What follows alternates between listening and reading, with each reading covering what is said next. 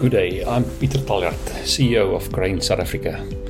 Please allow me today to share with you, as part of a continued podcast series, some relevant information. Good afternoon, Lambert. AGOA was quite in the news the last month or so, and it started back in the beginning of the year. Just the other week you were with us with Agri-SA and you made a presentation, and I was quite intrigued by what you said. So maybe just in short, your background, where are you where are you from, what do you focus and specialize on? Thank you so much, Pieter, and thank you for having us. Yes, we're from Hilton, Lambert. We are practitioners of trade law. Most of our clients are in the agricultural sector. We focus on the rules underpinning international trade. We are based in Gauteng and in the Western Cape. And so that's as far as my background is concerned.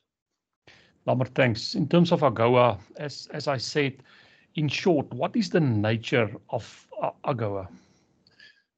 AGOA is a one-sided, unilateral, non-reciprocal, if I can elaborate on the concept, trade preference, which the United States, through its Congress and its president, grant certain sub-Saharan countries, eligible sub-Saharan countries, to benefit from reduced or either no duties into the United States.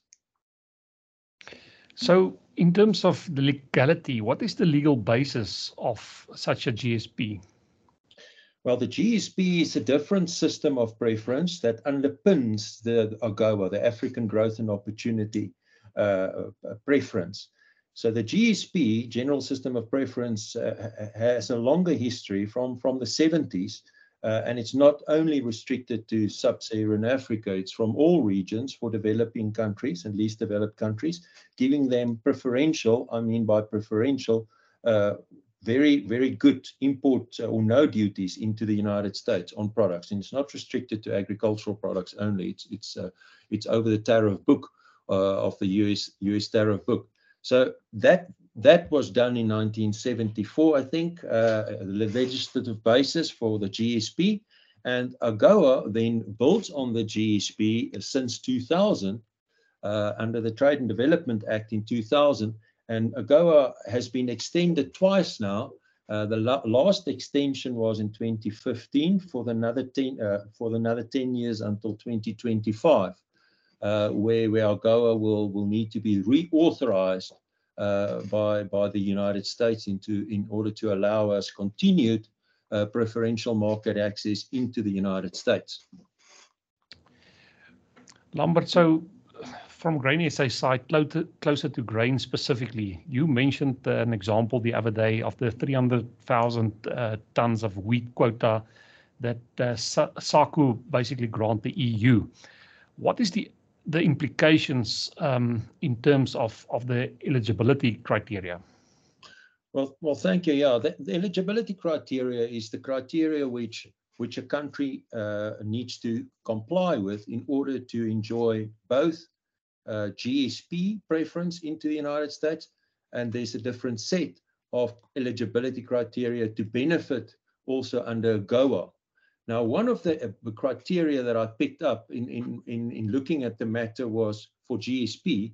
And if you don't qualify for GSP, then you also automatically don't qualify for AGOA. So if we look at the GSP criteria, one of which was interesting, it reads as countries that provide preferential treatment to the product of another developed country in a manner likely to have a significant adverse impact on US commerce.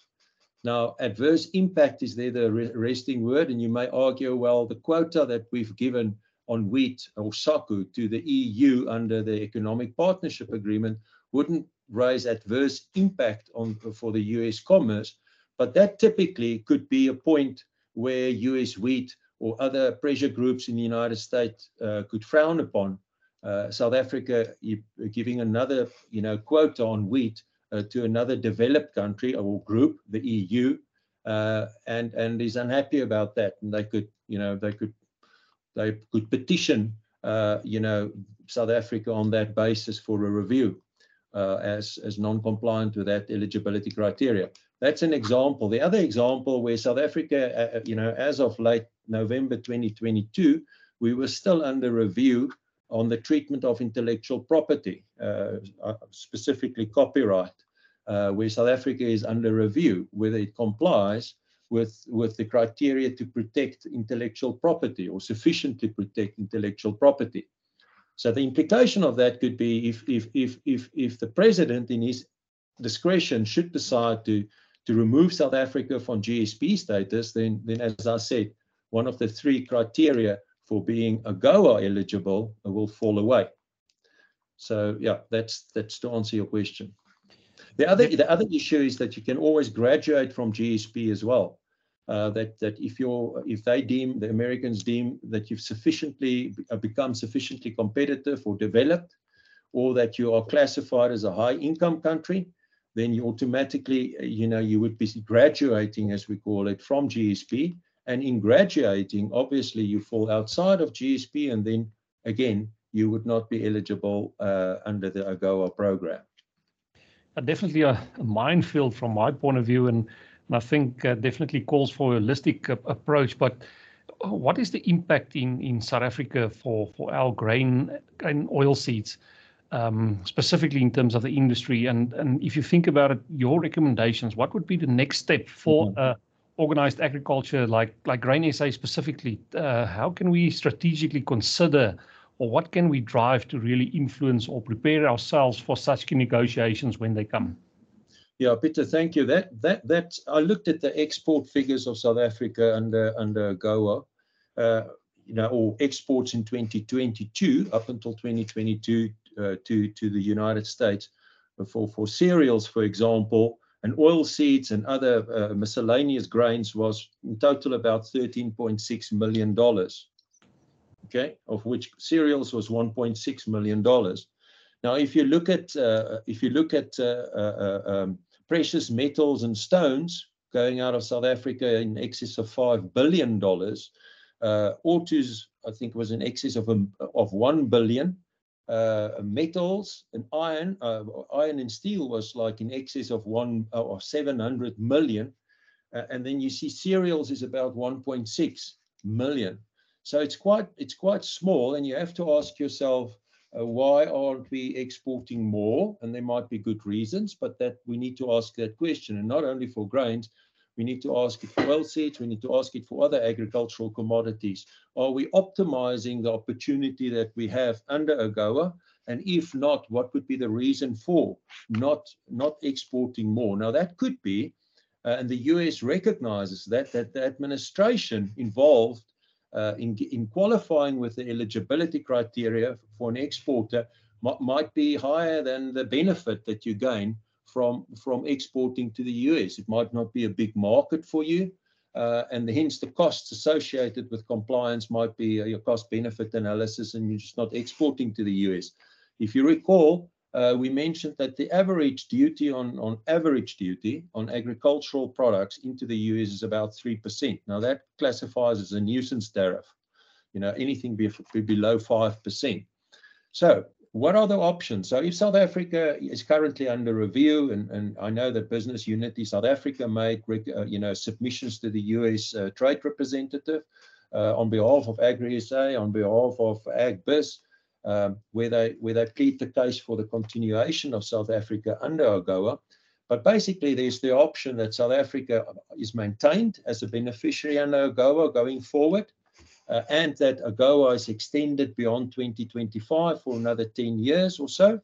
Or the president might feel, the US president that is, might feel that in order to force better compliance from South Africa to certain eligibility criteria, that the preferential treatment on certain products are only removed, not to kick South Africa all out of the AGOA, but to limit certain products from benefiting from AGOA. Now, there you want to ensure that it's not agricultural products that are suffering, and it might not be, because as I've shown you, export as part of the total exports are quite minimal. Or thirdly, you might see that South Africa, that AGOA is not extended, for example, beyond 2025, or South Africa is kicked out of the AGOA, all different scenarios. I think what this tells us is, and to come to your question is, do we build our export strategy on a unilateral trade preference? Is that a firm foundation upon which to build your export strategy? And we believe not, and we're not the only ones. So in order to prepare ourselves for a more certain basis upon which to encourage bilateral trade, I must add that's embedded in the AGOA strategy of the US as well, to work towards signing a free trade agreement with a beneficiary country such as South Africa, or in this case, SACU, the customs union. How does that affect your, Grain SA? How much does your members stand to gain or to lose from signing a free trade agreement? And that question goes to every sector in the South African economy. But I'm speaking to you now, and hence one needs to say, well, what would I benefit as members of Grain SA in opening up talks on a free trade agreement with the United States? And there you take a defensive or offensive position. Your offensive position could be to say, I want to penetrate the US market more than I'm doing at the moment, and hence I want reduced duties, and I'm in favor of a free trade agreement. Or you could add to offensive position also that you say, I want input material or machinery coming in from the US at lower duties, and hence a free trade agreement on the input side would actually benefit me. That's part of your offensive strategy. On the defensive strategy, you must take into consideration import competition into your market at reduced duties or no duties at all of US commodities coming into your market. And you need to check what the level of subsidization is under the Farm Bill in the US before you open up your market. Now, that is homework that each sector and each organized body within agriculture, I think, needs to start looking at. Because at some point in the future, we might actually, again, we've done this in 2004 and it didn't materialize, but we might be faced with that scenario that we enter into an FTA. And I think that then needs to filter into larger organized agricultural business, AgBiz, Agri-SA, needs to be consolidated within the agricultural sector, a mandate whether we open or close to FTA negotiations. And that needs to be, put within BUSNA, Business Unity South Africa. And from that basis, agriculture as a sector can then put a position forward. I think that's the homework that needs to be done over the next couple of years while we've got the opportunity. Pieter? Well, Lambert, thank you. Definitely from my point of view, very good and wise advice there for us, because if we just look what happened to the soybean industry in the past few years and where we're at, and the implication of being able to export and having export markets, and sure, yeah, definitely not answers that's easily available in terms of the literature and applied work. I haven't seen it done very recently. So I think there's a lot of food for thought that you have given us as an agricultural fraternity, and definitely ask for a collaborative and a holistic approach to doing this type. There's pros and cons to that, but good advice. And Lambert, thanks for again and advising and what you are doing for agriculture. We appreciate. Thank you, Pieter. Thanks for having me. Have a good day.